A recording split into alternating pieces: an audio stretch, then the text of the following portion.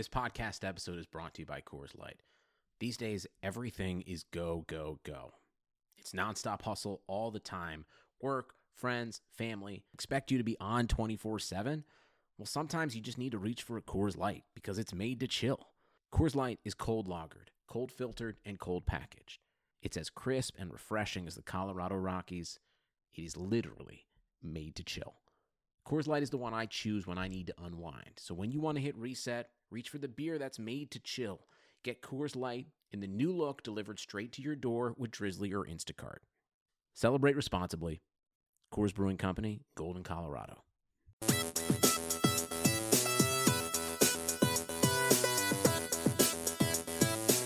You are listening to On the Daily, the RotoViz Daily Fantasy Sports Podcast, powered by RotoViz Radio. Hello and welcome to On the Daily, a daily fantasy sports podcast brought to you by RotoViz Radio.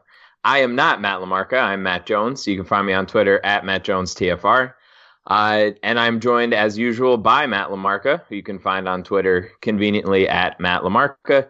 You, of course, can find his work on the Action Network and the betting RotoViz pod, Laying the Points. What's going on, Matt? How we doing? Yeah, I'm doing pretty well. Had a 4-1 week on my picks last week, so I think I'm 14-11 now against the spread this season. So I'm looking to go back-to-back years in the black. I feel like that would be a nice start for my podcasting sports betting career, you know? Yeah, that's that always works. We like wins, and you beat me in the head-to-head again this week, which I'm about ready to quit and start over. But we have a special guest this week. Peter Overzet, who you know from his work with Roto Grinders, 4for4, GreatFitPatriots.com, Fantasy Mensa, et cetera, et cetera. What's going on, Pete? How we doing? Doing well, guys. Always nice to hop on the RotoViz airwaves. Big fan. I always jump in the listener league, trying to take that down. I believe you reminded me that I'm up there on the podium for the all-time listener league. You're higher than I'd like to admit. Yeah, I think you're only trailing our boy FinFan18 Okay. in career winnings. That's right. I think that's all on the shoulders of just shipping one of them, and I haven't done much else. But that's all it takes. You know, one think. You placed in 5 out of the 12 contests you've entered, so that's pretty good. That's pretty damn good. That's right. So I seem to have your guys' number, and I look forward to having it tonight as well. So real quick before we jump into the slate, I want to remind you guys that you can become a RotoViz Patreon and gain exclusive access to RotoViz Radio Slack, where you can ask questions and gain league-winning advice from many of the podcast and writing team, myself included. I'm in there. Patronships start at just $6 per month. Become a RotoViz Radio patron today to join an exclusive community of listeners. Sign up at patreon.com/RotoViz Radio. All right. So we got the housekeeping out of the way. Let's start off talking about some of the quarterbacks on the slate. As things stand right now, it doesn't seem like any one QB is going to be particularly chalky. We have this huge group at 6,200 and up. We have Dak, Ryan, Wilson, Watson, Jackson, and Mahomes. So Pete, I'll kick it to you first. Who's your favorite here for GPPs, and are you thinking about any of these guys for cash? Wait, I think. Can you say back the list you just said? So all the guys at 6,200 and up. So Dak, Ryan, Wilson, Watson, Jackson, and Mahomes. Yeah, you still haven't said the guy that. Am I missing it? Kyler Murray? How much is Kyler Murray? He's 65. He's in there. Oh, I can't read. Yeah. You're not listing my favorite play of the week. I was like, what's going on here?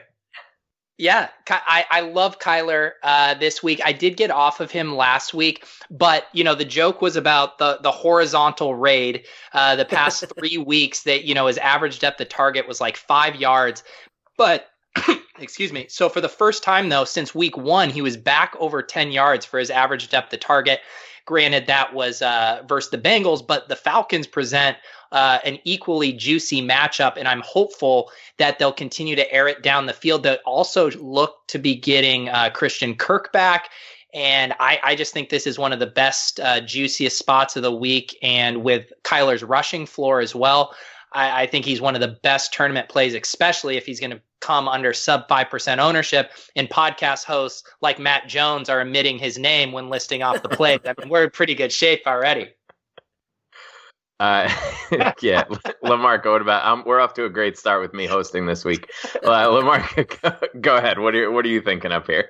Yeah, I think that's a really good call. I was on Kyler and that whole game really last week to my own detriment. To the point where Jones literally asked if I was planning on moving to Cincinnati. That's how much interest I had in the different Bengals and Cardinals options. But if Arizona moved the ball at will in that contest, they lived in the red zone. But again, they just didn't put the ball in the end zone, goals, baby. Eventually you would think they have to get some touchdown regression. And if that ever happens, Kyler's going to just absolutely smash. So I do think that's a really strong call. I love it for tournaments. For cash games, I'll pay up the extra $400 and just get Lamar Jackson. Because he now faces that same Cincinnati defense that just got eviscerated by Arizona. He gives you the same sort of rushing upside, and I think that their offense just gives you a little bit more consistency on a week-to-week basis than the Cardinals do.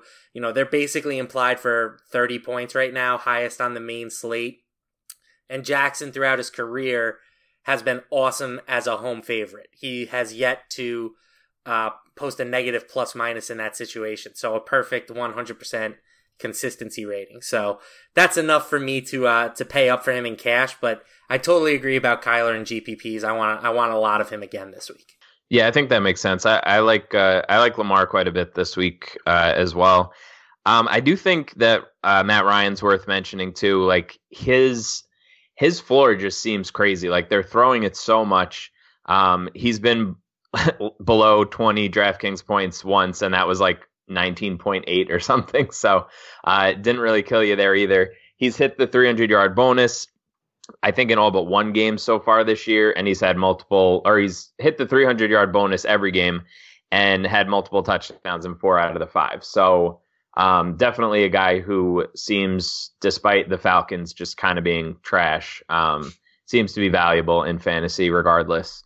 Yeah, that's a situation where you got to separate the fantasy from the reality. Because, right. In reality, Matt Ryan is not having a good year. But the fact that Atlanta is just so bad still gives him a ton of fantasy value. So, yeah, I hadn't really thought about Matt Ryan, but that's a strong call. And the nice thing about Matt Ryan is it's just so easy to stack him, right? I mean, you're going some combo of Julio, Ridley, and Hooper. And I mean, I guess even in a big GPP like the Millie Maker, you can obviously justify Sanu as well, but it's still pretty narrow there. It makes it easy to stack with Matt Ryan. Yeah, for sure. All right, so we have those guys, that big group in the $6,000 range. Is Lamarca, I'll go back to you. Is anybody piquing your interest in the 5K range for cash, or do you think it's just Lamar or bust for you this week? Yeah, I think for the most part, there's not a ton of jam them in type of guys that I'm looking at running back. We don't have the free square Christian McCaffrey available this week, so we're actually going to have to think about both of our running back plays. And, unless you want to try and jam in Zeke and Dalvin, which I'm not nearly as high on those two guys as I have been on McCaffrey in the past. I just don't think we need the savings at quarterback this week. So I will probably be paying up. I do think you can potentially look at some of these guys in GPPs, but for cash, for me, it's definitely going into that top tier. How about you, Pete? You agree? If I'm completely honest, I haven't played cash games since the second Clinton administration, so I don't feel qualified saying it. But yeah, it does seem like Lamar Jackson is probably the safest bet. Although I think we have to be a little concerned about Marquise Brown not practicing, and I think Lamar obviously still has the floor, but I think you have to worry about his upside a little bit if Brown doesn't go. Yeah, I think that's fair. I'm a little tempted for my boy Minsanity here. I'm not gonna lie to you guys. At 5K flat, I don't know. He's a QB9. He broke 40 rushing yards again last week, which is huge for his floor. Multiple touchdowns in 4 out of the 5 games. I don't know. I'm having a hard time talking myself out of him, just because he getting 5K at your quarterback spot just unlocks so much. the Saints haven't really stopped any quarterbacks besides Dak either. So I'm not like terribly concerned about the matchup from a fantasy perspective. So I don't know. I don't think on Sunday I'm going to end up on it, but I'm definitely considering it as things stand right now. Can either of you talk me out of this, or am I just going down with the ship? From the Dalton guy last week. Yeah, I didn't end up doing it. New Orleans 25th in pace and Jacksonville 29th in pace in terms of like neutral pace. That to me is a problem. I don't think this is a good game script for Minshew. Like that game last week, they basically had to throw the entire game because they were trailing the entire game.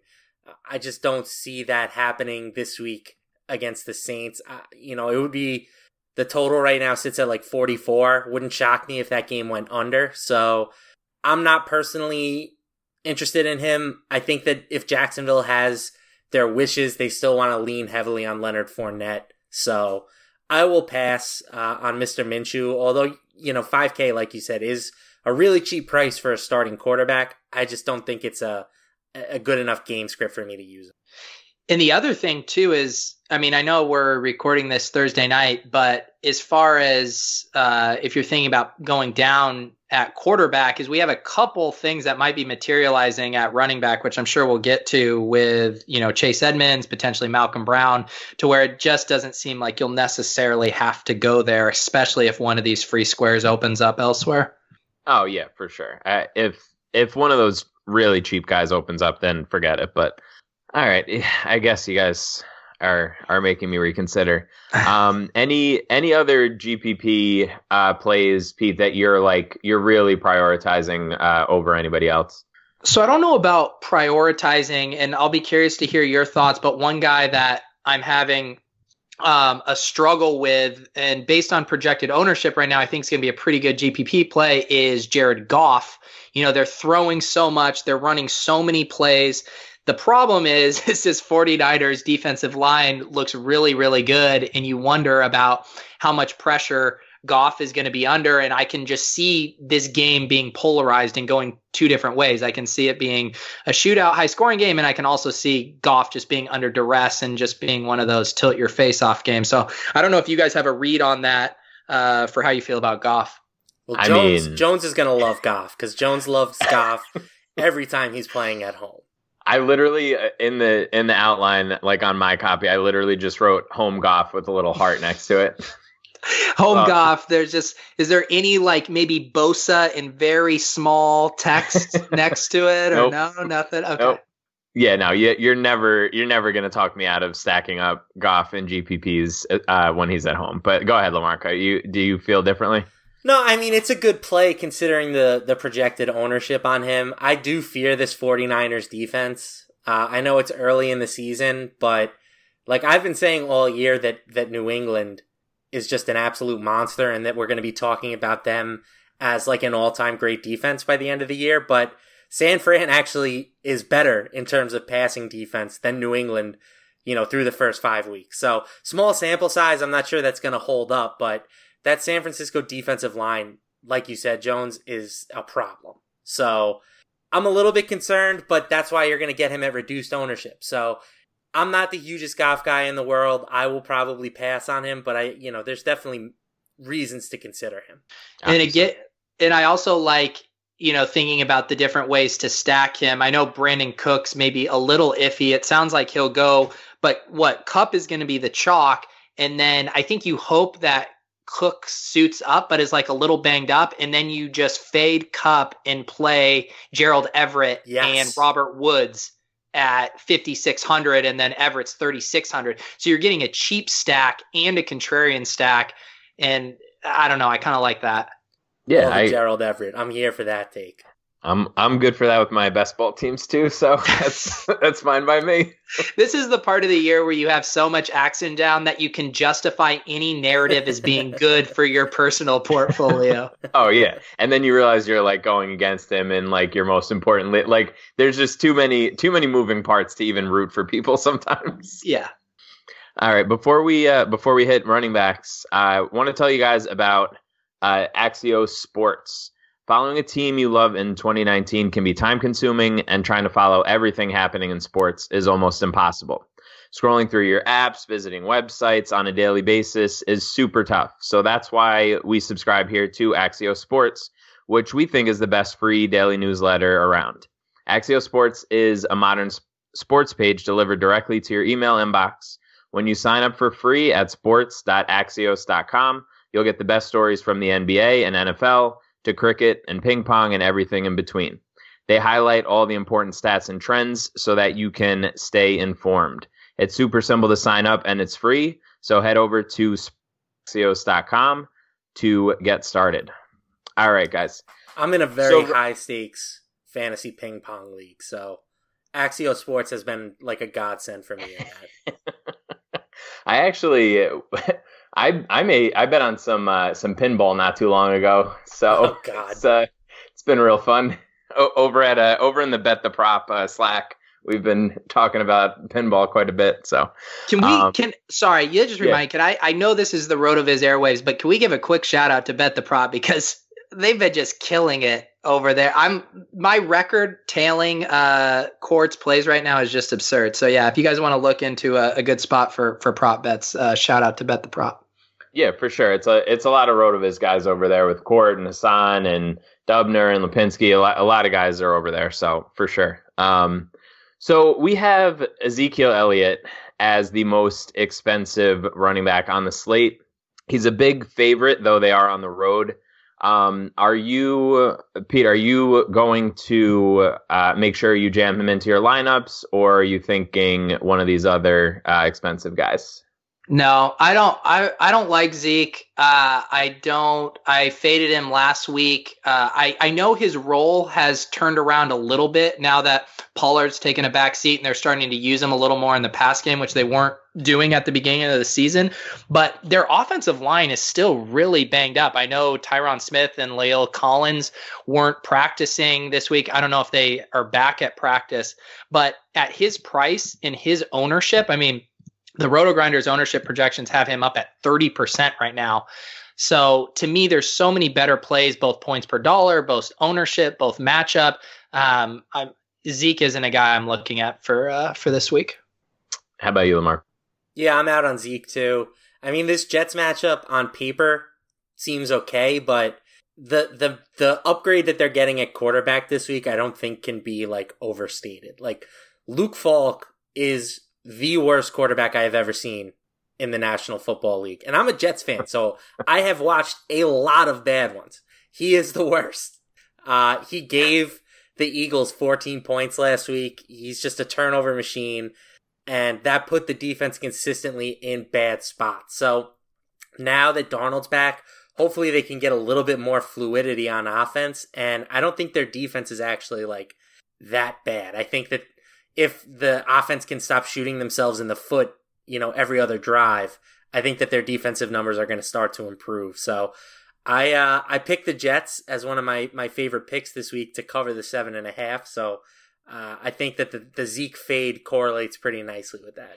Yeah, for sure. I also faded him last week, and that was a little scary with them being the last game of the slate with those, like, what was it, 10 1:00 games, which was just absurd. But yeah, I'm completely out on Zeke. Like he's not getting the passing. It's just a weird, I don't know. It's not the same situation that we sort of grew accustomed to. Even if it is improving, it's not quite there yet. What are your Lamarca? I know you've been out on Dalvin Cook as well, pretty much every week. Are you interested in him at all this week?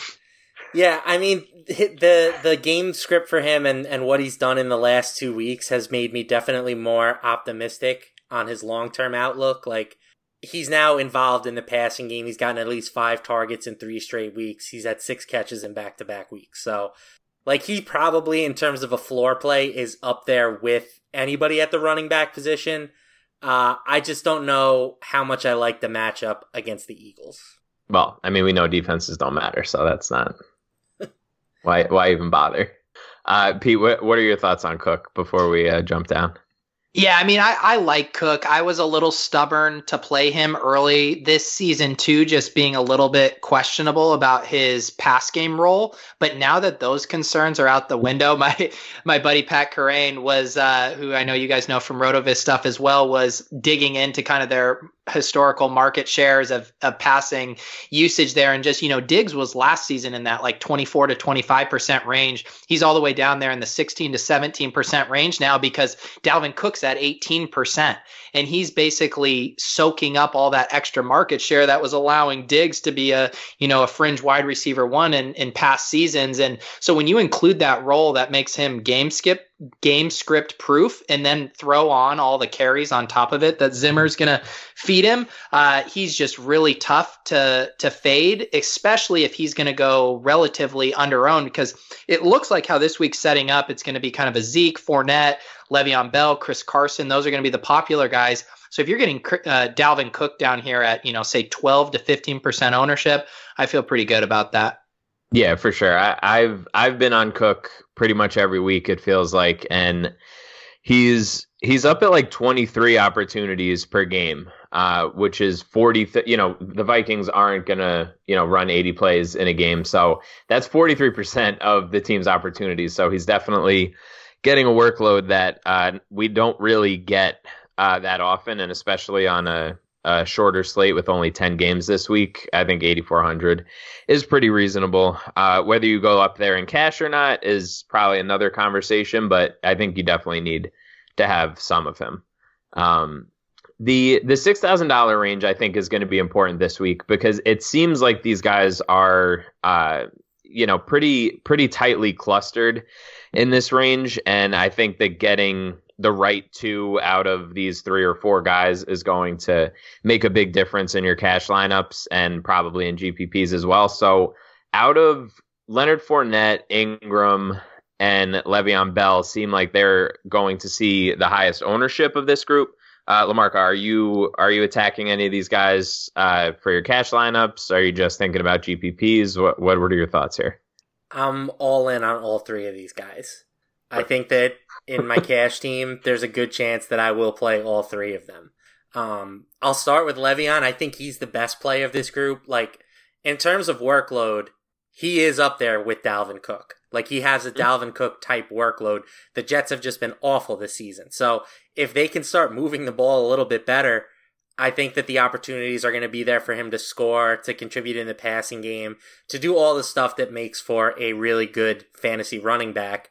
And he's taking on a Dallas team that just gave up 4 rushing touchdowns to Aaron Jones. Like, I'm not saying Bell is going to do that to them, but certainly I think that he's been priced down because of the Jets' offensive struggles, and that makes him a clear value this week. I love what Fournette has done this year. I still think he's underpriced at 6,700. Like, he's so heavily involved. He's way more involved in the passing game than we've seen from him in years past. I mean, he's gotten at least 6 targets in all the 4 or 5 games this season. So I think he, again, like for the workload that you're getting, he's underpriced.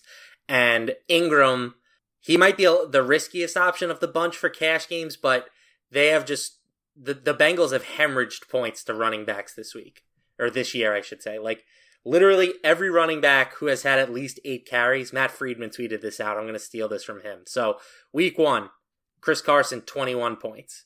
Week 2, Mostert had 22. Jeff Wilson had 15.5. Breida had 13.7. In week 3, Gore had 16. Week 4, Connors and Samuel were both over 19.5. And then last week, DJ and Chase Edmonds were both over 16. Like, basically, a running back getting 8+ carries against the Bengals has just been fantasy gold this year. So I love all 3. I think that you can make a really strong lineup with each of them for cash. Like you mentioned, they are going to command ownership in GPPs, which is concerning. I don't think you necessarily want to play all 3 in the same lineup in a GPP team, but for cash, I think it's a perfectly viable strategy. I don't know. I think maybe doing all 3 could potentially differentiate you, isn't it? Don't you think that that's possible? I think you're probably going to have more lineups with 2 of the 3 than all 3.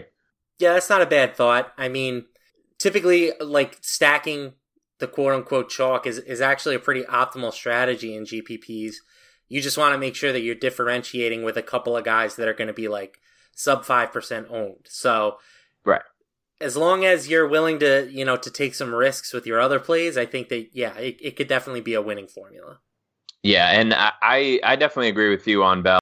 Pete, what are you thinking about these three guys, or is there somebody in this range that is piquing your interest any more?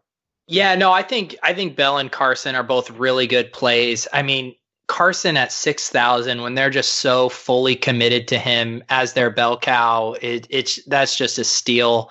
I'm hoping his owner, again, I'm always viewing this through the lens of GPPs, but because I've been focusing on like the single entry and 3-max, I can be a little bit more liberal with some slightly chalkier plays. And in Carson and Bell, I think both check so many boxes. Bell to me feels like what Leonard Fournette was a couple weeks ago, where his volume was insane and he just hadn't popped off yet. And I'm really trying to prioritize this year, just not messing around with backs that aren't catching passes that are also at high ownership. So for me, a guy like Mark Ingram, he's great for GPPs if he's, under, I'll put it at like 12 to 15%. Like if he inches over that, there's just too much with him being TD dependent and being game script dependent that I think really doesn't bake in the downside to his ownership. And so I'm looking to get off of him. But guys like Chris Carson and Le'Veon Bell, I think are going to be so insulated to game script that I think they're a great play, even at inflated ownership. Yeah, it doesn't look like he's in danger of missing this week, but it is worth noting Carson popped up on the injury report today with a shoulder issue, but it like it's terribly serious, but just something to monitor as well. Any really cheap running backs? We obviously have a few injury situations that we're monitoring between DJ and Gurley. Alvin Kamara popped up on the injury report as well today with an ankle, I believe. So we do have some potential spots where some value could open up, but assuming all those guys play, LaMarca, is there a super cheap running back that you think is worth looking at in cash? Not in cash, no. I do think you can explore this range a little bit in GPPs. Like, I've kind of brought up gross plays on back-to-back weeks, and they've gone off. I don't know if I should take my victory lap for that now, but... No, you got to triple down. I'm tripling down. Kenyon Drake. How about that? How about that for a gross call? He's been awful this year, but it's hard to judge anything that's happened in Miami. Like you can't trust anything that Miami's done as predictive over the past 5 weeks, because they've just been getting slaughtered in every single game. This week, I think they finally have a chance. Like, we might be able to see what the Dolphins really look like if they were facing a team with a confident level of skill on the other side of the ball. So Pete and I are literally making the same exact faces at every point of this whole take. Listen, doubt me if you want. Check out the Devontae Freeman box score 2 weeks ago, because Jones literally almost vomited on his microphone.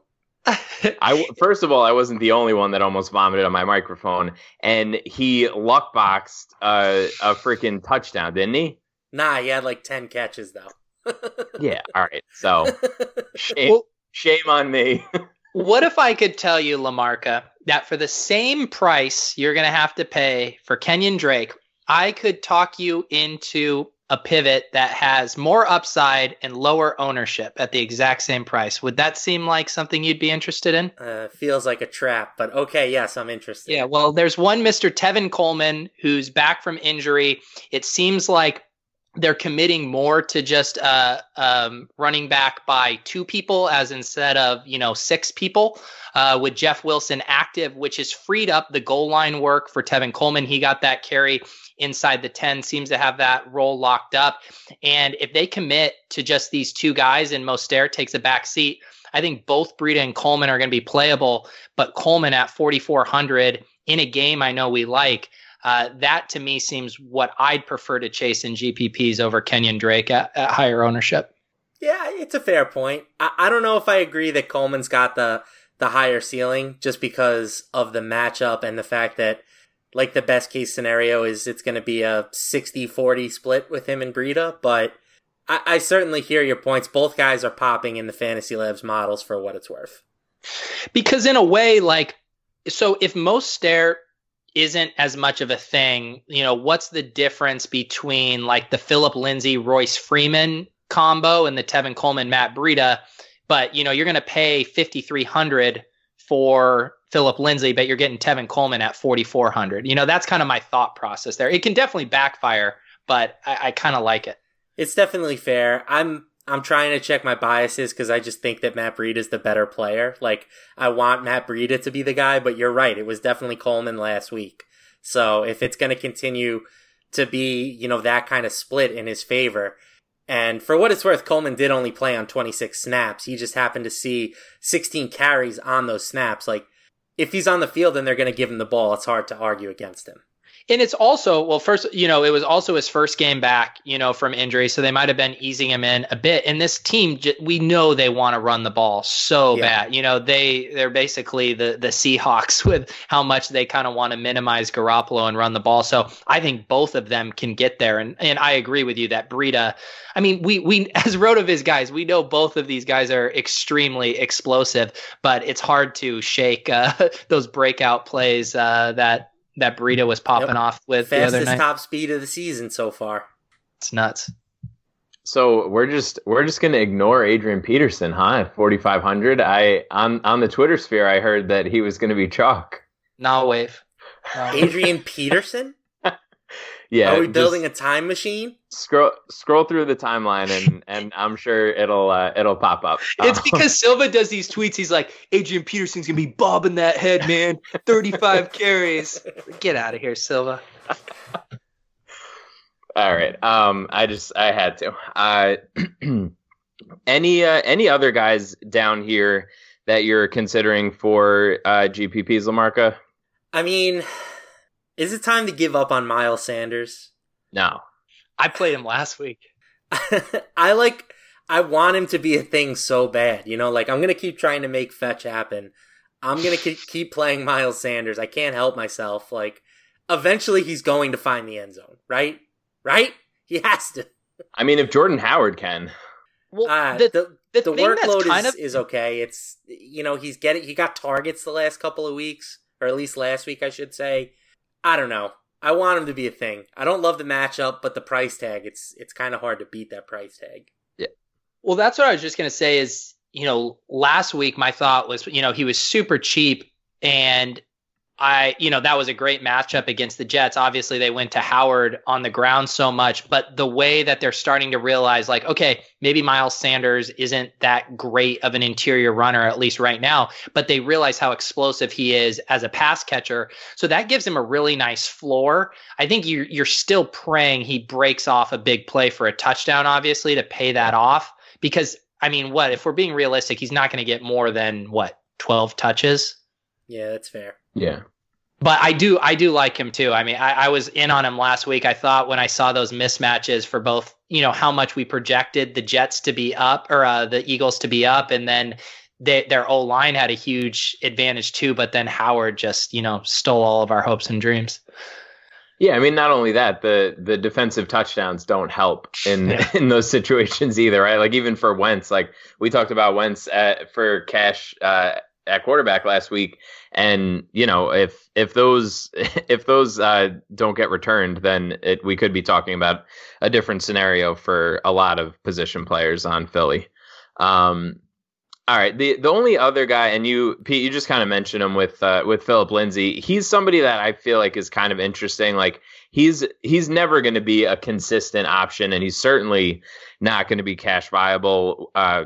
Barring like an injury to Royce Freeman, but he has these spike weeks in him, and he looks explosive, and he can break off big plays.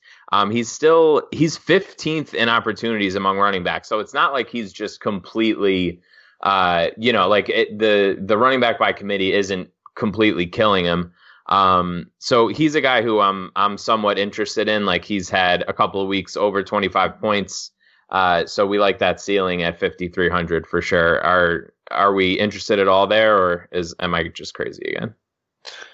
No, I don't think it's bad. He's looked really good this year with touches. One thing that's interesting, and maybe defenses matter, maybe they don't. Titans have only allowed 2 running backs to score against them all season, so it seems like it's maybe a little bit trickier of a matchup. But he's shown the ability to pop off big plays, and I think the offense has shown it can support both him and Freeman. So I think he's always going to be a good GPP play.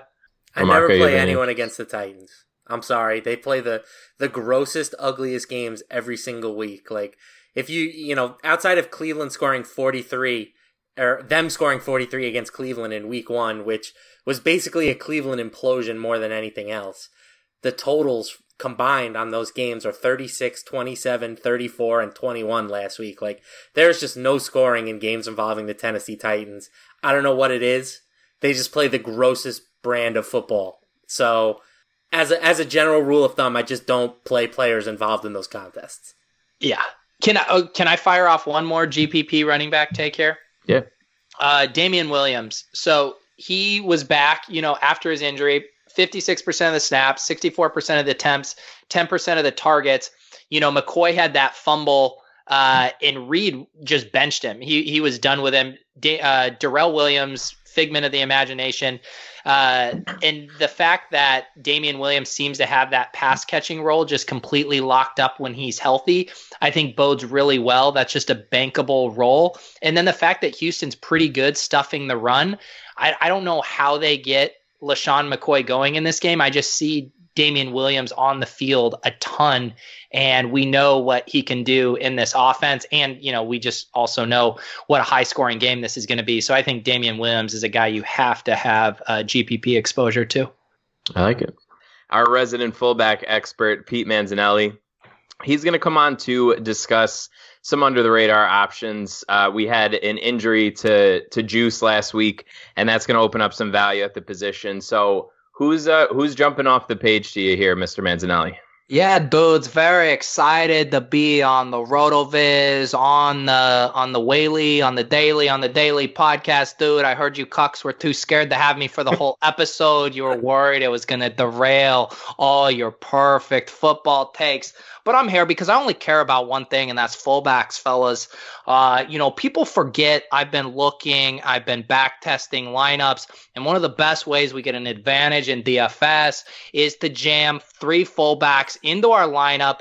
When you get one in the flex, this is where you get extremely unique. And honestly, people have been wondering, where are you at, Mans, this year? You're not giving your football takes. And truth be told, guys, if you don't mind me just getting a little emotional for a second, ever since James Devlin and Kyle Juszczyk went down, things have been really hard.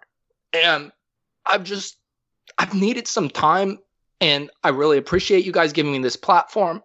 But I just want you to know, as I talk about these fullbacks, these guys are front and center on my mind, and we need to respect them.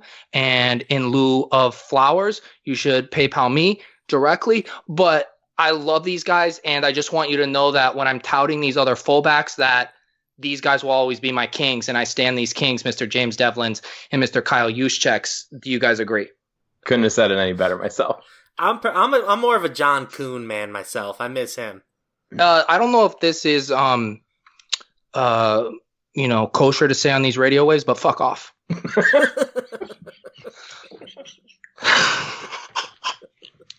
Mans, I have a quick question if I can jump in real quick. Oh, of course. Yeah, no, don't worry about it. I wasn't, gathering momentum like a steam train. Go ahead. Well, the people out there, they want to know, is there any truth to the rumors that you are the unknown associate of Mike Postle? Okay, I'm glad you asked this because I've been getting this a lot. Okay, and look, have I been known to have a few things up my sleeves even though I don't wear sleeves? Yes, it's true. Have I been accused of being an angle shooter? Yes, it's true.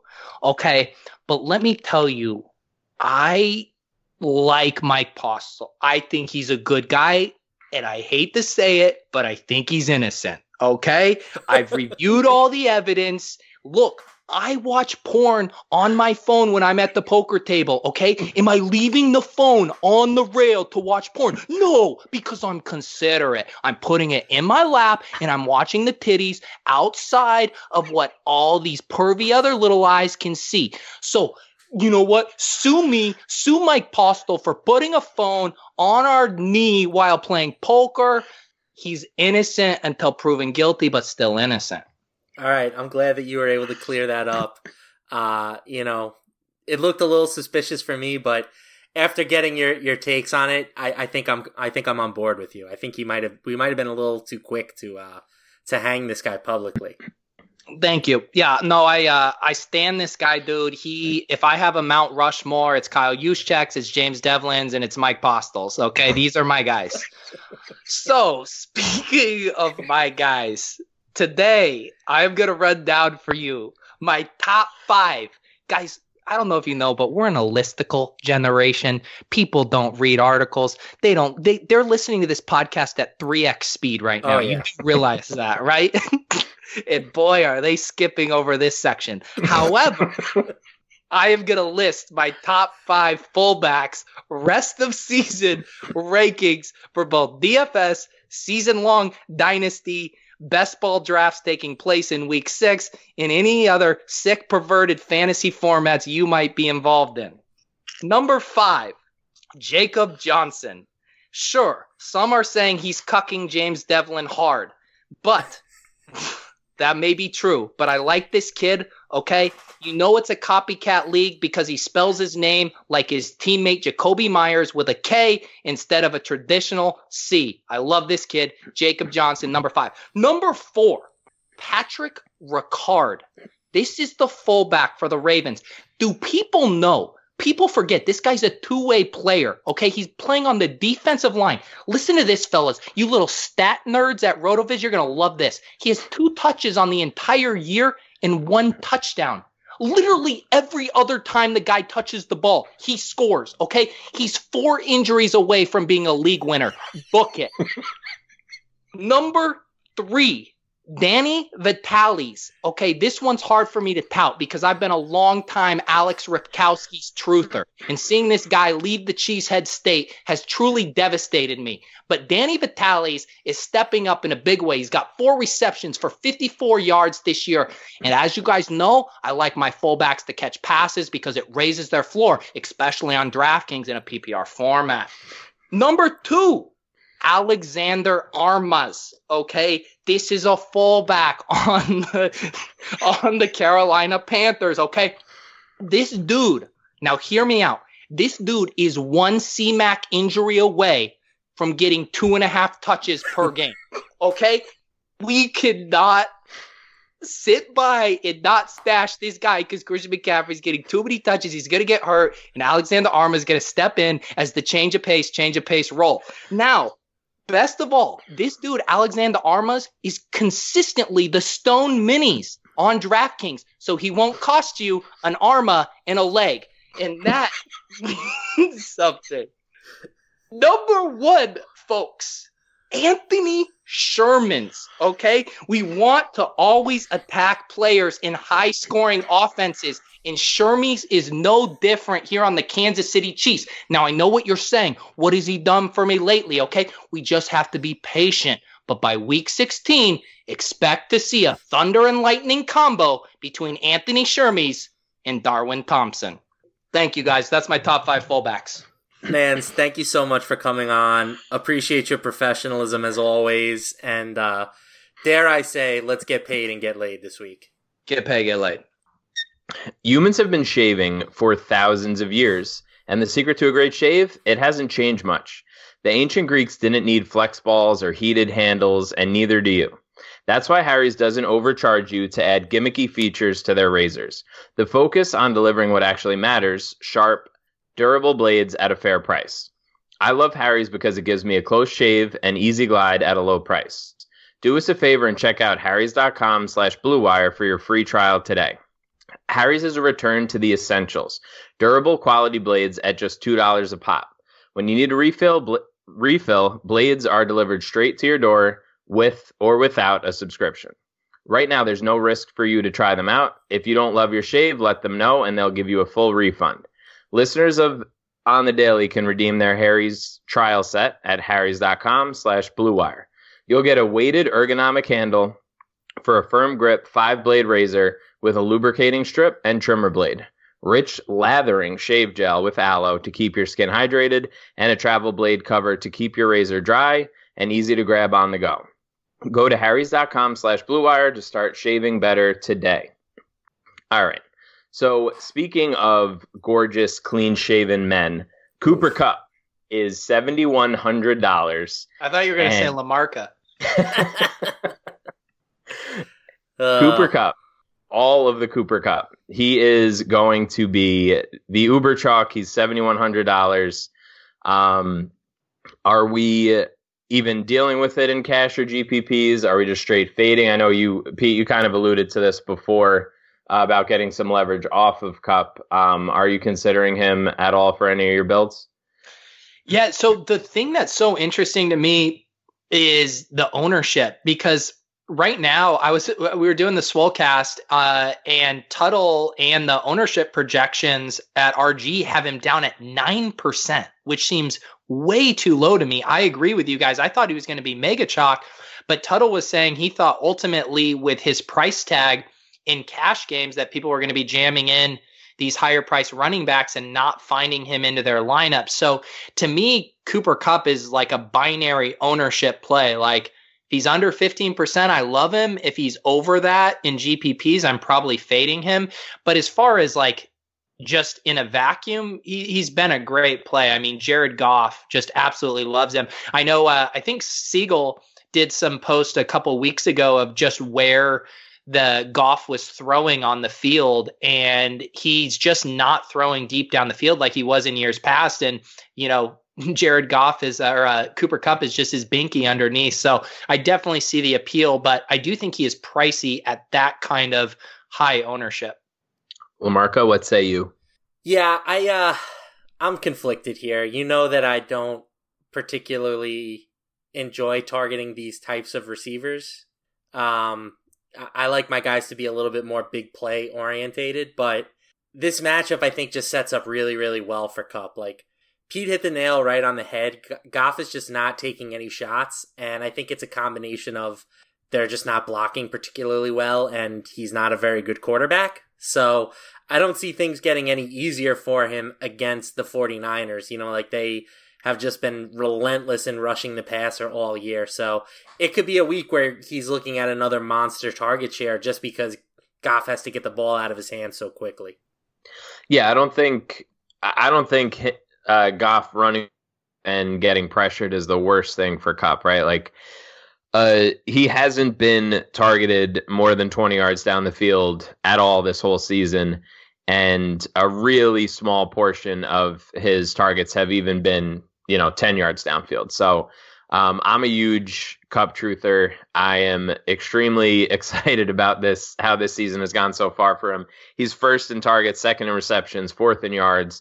Like he's just been crushing. So I find that interesting, the RG ownership. I guess we'll see how it shakes out as the week goes on, but if he's going to be at 9, projected for over 20%. So that's a pretty big discrepancy. I'm not saying one is right, or the other is right. Like it could be in the middle between the two somewhere. I think it's going to be interesting. Like it is a scary matchup, but like I said, I think the matchup honestly bodes well for Kupp and not as well for guys like Woods and Cooks on the outside. Yeah, if I had to set the over-under on where I would think it would finish, let's just say Millie Maker ownership, I would guess he would settle in the 15 to 16% range is where I think. Yeah. And for a $7,100 receiver, that's reasonably high. What about some of these other expensive guys? We have Julio all the way up at 8,000, and Adam Thielen, if you wanted to go a little bit lower than Kupp, if he does become chalky, is 6,700. Though I just saw that he popped up. I guess he's sick and missed practice or was limited today. Do you have any interest in those guys, LaMarca? Or if not, who are you prioritizing in this, 6,500 and up range? Ugh, I don't know. this whole range is kind of gross to me. I mean, I think that Michael Thomas and DeAndre are my favorites if I'm paying up at the position, up above Kupp. Like, I'm not a huge fan of Julio in this particular matchup. Like, it's great, the Arizona, game script, they play so fast, but all of Atlanta's production this year has come as, a huge trailing team in games, and it just doesn't seem like that's going to be the case this week. Like, they're road favorites against Arizona. I don't think that line is correct, but one way or the other, this should be a pretty close game. Thomas showed that he can succeed with Teddy Bridgewater at quarterback, but now he has to take on Jacksonville. I think Hopkins has the best matchup against Kansas City, and maybe people are down on him a bit after, the Will Fuller explosion last week, but Hopkins is still the number one guy in Houston. I know his results this year haven't been great, but he's going to find the end zone again eventually. Like, he had 2 touchdowns in week 1. He hasn't scored since. It seems like he's due, and Kansas City could be a nice matchup for him. I mean, at least Hopkins didn't throw a pick last week. That was that was an improvement, right? Fair. And the Giants just ran back a defensive touchdown and are about to tie the Patriots. So things are just going totally normally in football world in general. Pete, what about you? Are you really heavy on any of these guys, or do you think you're going to kind of spread out a little bit? Yeah, I'm trying to figure out if I'm just trying to chase my Julio and Nuke losses from last week when I was pretty heavy on them, but I do think they're both in great spots again, and I'm going to try to definitely fit them in. And yeah, I do think Hopkins, this sets up really nicely for him here. And I get the narrative too. It's like, if you're watching the tape and these teams are letting Will Fuller get single coverage and no safety rolling over the top, and then you see that 50-point explosion, you would have to think he gets a little more attention and Nuke can run free. And at 7,400, I feel like that's a pretty reasonable price tag to get good exposure to this game. Again, though, I'm curious about the ownership projections. LaMarca, what does Labs have Hopkins at right now? They have him at 13-16 and Julio at 17-20. Okay. Yeah, and RG has it. They had Hopkins at 18 and Julio down at 11. But yeah, so I think they're both good plays, and I think you can. This week, I don't think it's too hard to get one of them in, and you can definitely get both of them in, obviously, and if you really want to. So, yeah, I have no reason to be concerned about either of them. Was Julio popped up on the injury report? Was it yesterday? Was he off of it today? We still have him listed as questionable, and obviously anytime Julio is hurt, it's like a big deal. There are so many times it feels like he tries to play through an injury and he'll just serve as like a decoy or something. I don't have any evidence to back this up. I just feel like he's a guy that when he's on the injury report doesn't play particularly well. So, yeah, that's something I'm definitely keeping my eye on as well.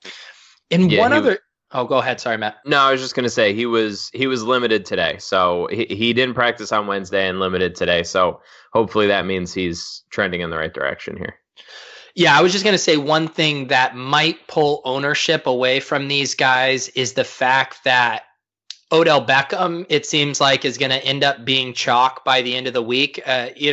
Going into at the start of the week, it was like, oh, everyone hates the Browns. They suck. They're dusted. Give Monken the play calling, all this stuff. Odell Beckham throwing interceptions, whatever. But then at 6,800, he's popping the top of the air yards by low model, got the poster boy status. And I just feel like at that price tag, he's going to gain a lot of steam. And so then it's like, how many people are going to be jamming in both Odell and DeAndre and Julio, or even one of those guys? So I could see DeAndre and Julio come in a little under-owned as people go for Kupp and Odell and some of those other guys. Yeah, I think that makes sense for sure. Let's just go with our absolute favorite between 5K and 7K. LaMarca, who do you got? I mean, Odell is the guy. I like the guys at 7,100 and up, or the guys like really, really cheap this week. I think there are a few, sub 5K guys that I'm definitely going to have exposure to, but I don't see anyone in this tier that really stands out to me as somebody that like I feel like I want to jam into my lineups. How about you, Pete? Yeah, I mean, I like Odell a lot too. The other guy that's jumping out to me, and even though he falls outside of the LaMarca zone, would be Michael Gallup at 5,600. He's basically seeing the same opportunity as Amari Cooper as far as targets and air yards, and you're going to get him at pretty low ownership, solid matchup, and that's just an insane price tag for how they've been using him. He came right back out of that injury as a full-time player last week, had a blow-up game. So it seems weird to me at that price and projected ownership, but if he's under 10%, I mean, he's almost a lock button play for me. The one guy I'll add in real quick, yeah, just because I feel like we have to mention him every week, is Hollywood Brown. If he's on the field and he's healthy, I will have exposure to him. It's only a matter of time before the guy scores another long touchdown. Yeah, for sure. If he misses, I do have a little bit of interest in Willie Snead. But the guy who I'm really targeting this week is Tyler Boyd. 6,300. He had a really great game last week. He scored over 30 DraftKings points, and his price dropped. Like, I don't know exactly what goes into the pricing algorithm, but you would assume that would make the number go up. He's fourth in targets right now. Obviously has a low ADOT, but you know, it's not really. You got to play some of these guys at some point when they're getting this much volume, regardless of how far they are going down the field. And he's on the field the entire game. He missed one snap last week. So he's a guy who I'm making sure that I get into as many lineups as I can. LaMarca, you said you like some cheaper guys. Is there anybody who you think is cash viable below 5K? Yeah, either of the Jets guys I think is fine. I probably lean Crowder for cash. You know, he's played one game with Sam Darnold this year, and he got like 17 targets. So that's pretty good. I think that he is certainly in play at 4K. And then Robbie Anderson as well. Same price, 4K. And he's more of the big play threat. He showed a nice rapport with Darnold down the stretch last year. So I think that both of those guys are fine. If I had to pick one, I think Crowder is actually a really strong cash play. Yeah, since Darnold has shown up, Robbie Anderson has basically scored twice as many PPR points with Darnold than without. So there's definitely something there. Pete, how about you? Yeah, this week isn't as juicy, super cheap, but I do like the Jets guys that LaMarca mentioned. One other guy I'll just throw out is Auden Tate. I feel like he's going to go pretty underowned. His price did jump up, to 4,500, but he was a full-time player without John Ross. If we also assume that they're going to be playing from behind, depending on where you stand on cornerback defense, matchups mattering, you might have Marlon Humphrey chasing Tyler Boyd around. So I don't hate going back to Auden Tate, especially if you're looking at, stacking up Lamar and Mark Andrews and Marquise Brown. I think he's a great guy to bring it back with. I like that call too. Yeah. All right. So at On the Daily, we are firm believers that nothing enhances a game like putting a few bucks on it. Some of these Thursday night football games and Monday night football games have been pretty atrocious lately, and it makes it a heck of a lot easier to stay up late and watch it if you are invested. Regardless of whether you've been betting for years or you're ready to play for the first time, MyBookie is your best bet this season. If you're the kind of guy who likes to bet a little to win a lot, try a parlay. For instance, if you like a few of the big favorites this week, parlays are perfect because they let you bet multiple games together for a much bigger payout.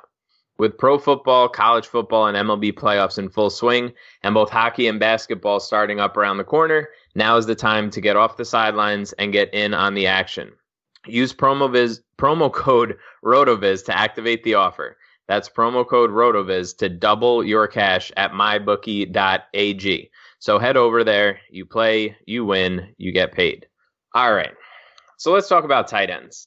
The pricing for tight ends seems a little odd as far as their sort of refusal not to price up some of these guys. So Travis Kelce is all the way up at the top, and we'll get to him in a minute at 7K, but Zach Ertz at 54, George Kittle at 52, and Austin Hooper at 5K seem like they're underpriced. Pete, are you interested in any of these guys in cash? Are you prioritizing them in GPPs? What are your thoughts here?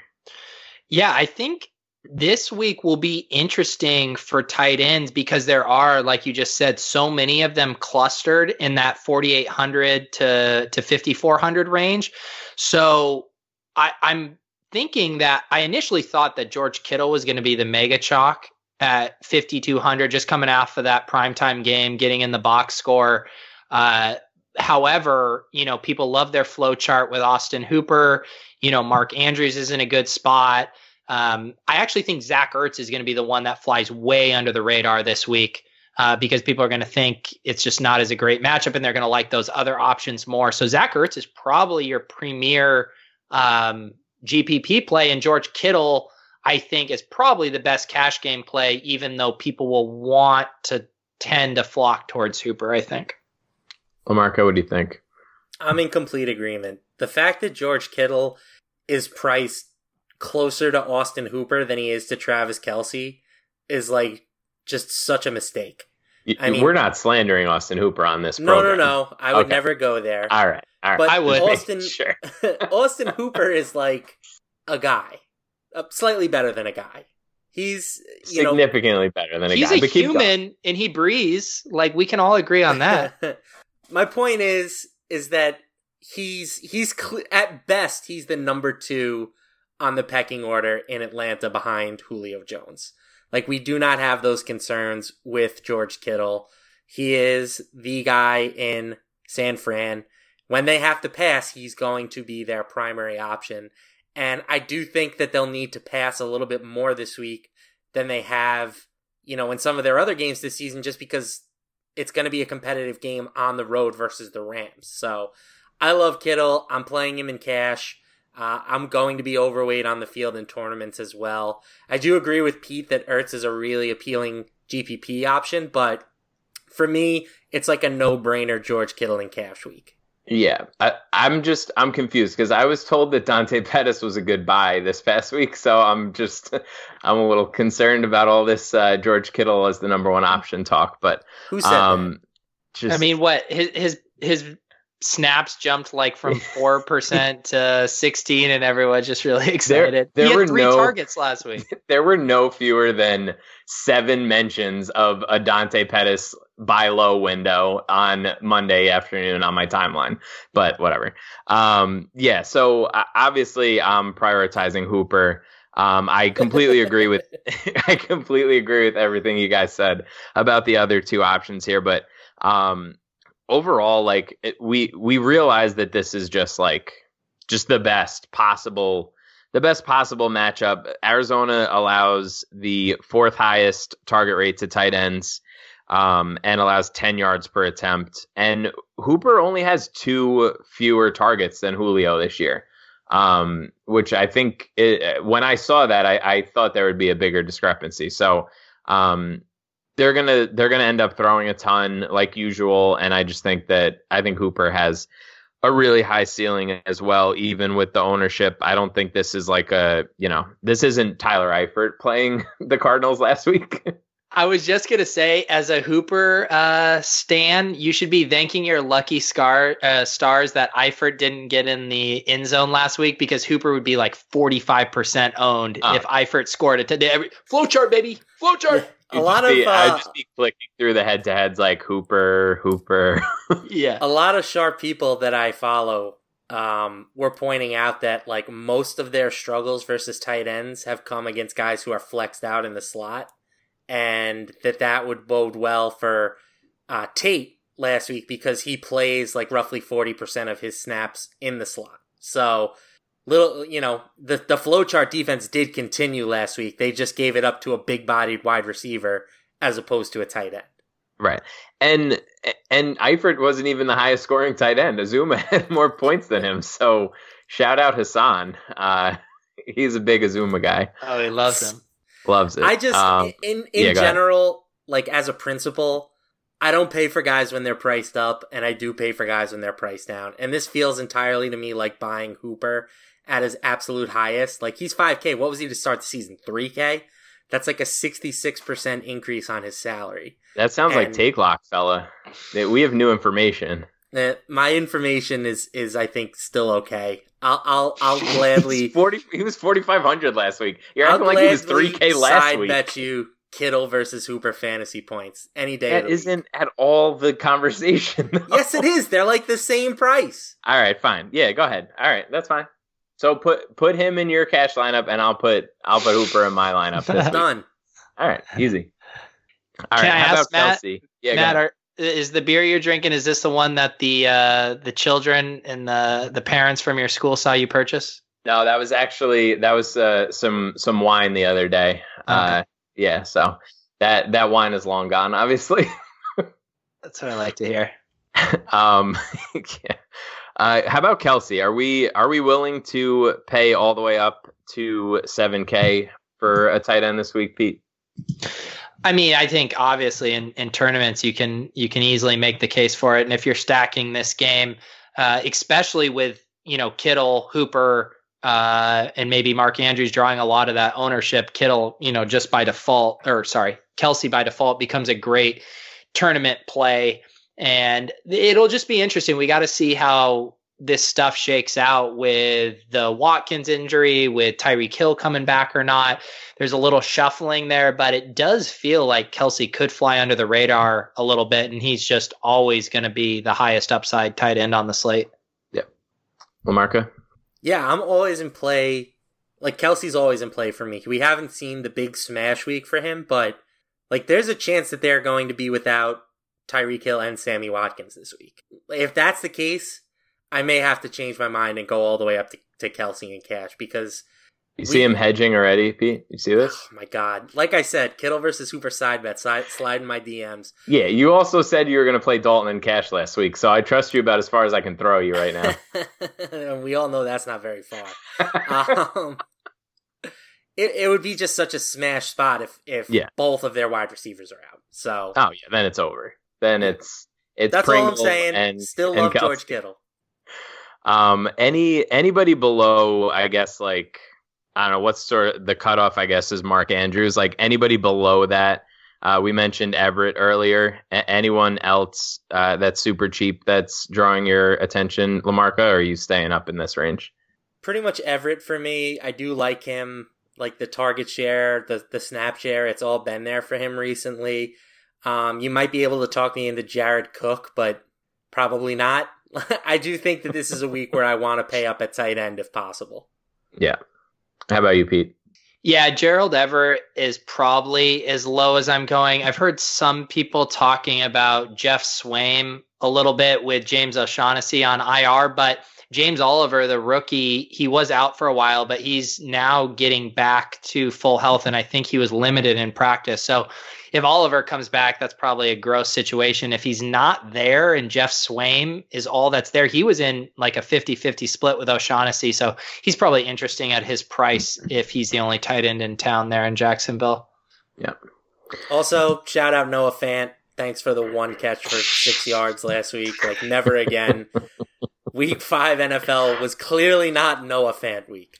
Yeah, that one hurt a little bit, I'm not going to lie. All right, so defenses. Let's just go as quickly as humanly possible through the defenses. Baltimore and Jacksonville seem like they're the going to be the highest owned. Which way are you leaning in cash, LaMarca? I might be going dumpster diving. I might go down to one of these sub 2K defenses. I think the Jets, I already mentioned, I think that their defense is better than their numbers indicate right now, and they're literally 1,500.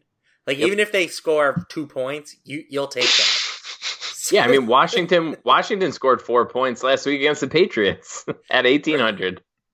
And same for Arizona at 1,900. Like, the game script sets up well for them from an upside perspective. Like, more throws for Matt Ryan usually means a pick or two and a couple sacks. So I think those are my preferred defenses this week. Wait, who else under 2,000 are you considering? I don't mind the Jets play. Yeah, the Jets and then the Cardinals. Okay. Yeah, the Cardinals are a little tougher sell, but the Jets, I At that price, I don't mind that. I mean, the Cowboys, like I played the Packers defense last week against the Cowboys in some GPPs, and that worked out decently. I mean, this Cowboys offensive line, it's in a little bit of trouble. Yeah, not only that, I mean, if the Jets offense picks up a little bit, then that's just automatically a better thing for the defense. Just keeping them off the field for a little bit longer is always a little bit helpful. So, yeah, I think Arizona might get a little popular. I don't really do, I do ownership for golf. I don't do ownership for football, but I would imagine that they're going to be one of the higher owned defenses under like 2,500. Do you have anything pulled up for that, Lamarca? Do you have Labs projection there? 9 to 12% right now we have. Oh, wow. Which you're right. It is one of the higher. I mean, Jacksonville is projected for more, and Baltimore all the way at the top is projected for more, but that's it. I like the Jags this week at 2,200. I mean, I do think you can go down to the Jets, but we were talking about that game being more of a slower paced slog, and I think people are going to have kind of the Saints as a better offense than they might actually be in their head just because of that last game. And I think going on the road here to Jacksonville is a little tougher matchup. And I believe Ramsey should be back this week, right? You guys up on your injury news, crickets? I muted myself. That should be your default, Lamarca. Listen, that's fair. I'll take it. Sorry, I've had a lot of wine tonight. Those are the kind of jokes you get flying around. I think his status is still up in the air. Josina Anderson today says that Jalen Ramsey is still going to listen to his body, whatever that means. He's listening to his body. God, what a life. All right. Wait, that's the height of luxury for you, Matt, is being able to listen to your body? just being able to be like, I'm not going, like, can I call my principal tomorrow and be like, you know what? I'm going to listen to my body tomorrow. I'm going to stay home. If I listened to my body, the world would be a drastically worse place. Oh, man. All right. I hope Roto World should do a blurb that's just Jalen Ramsey, parentheses, listening to his body, questionable for week 6. That's the official report. Yeah. All right. Well, thank you so much, Pete, for coming on and bringing on our fullback expert as well. Make sure you check out all of Pete's stuff, whether it's 4for4 or Roto Grinders, the Swolecast, all the, where to find him. He's at Peter Overzet on Twitter. Matt Lamarca is at Matt Lamarca. I am at Matt Jones TFR. Make sure you jump into the Listener League, and good luck this week. See ya.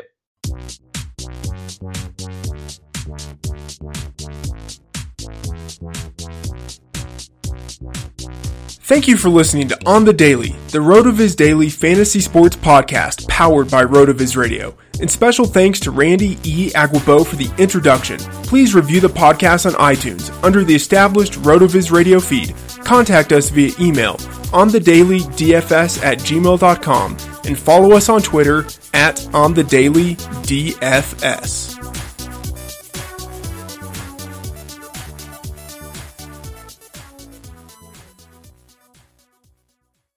Sugar Ray Leonard, Roberto Duran, Marvelous Marvin Hagler, and Thomas Hearns. Legends, whose four-way rivalry defined one of the greatest eras in boxing history. Relive their decade of dominance in the new Showtime sports documentary, The Kings, a 4-part series premiering Sunday, June 6th, only on Showtime.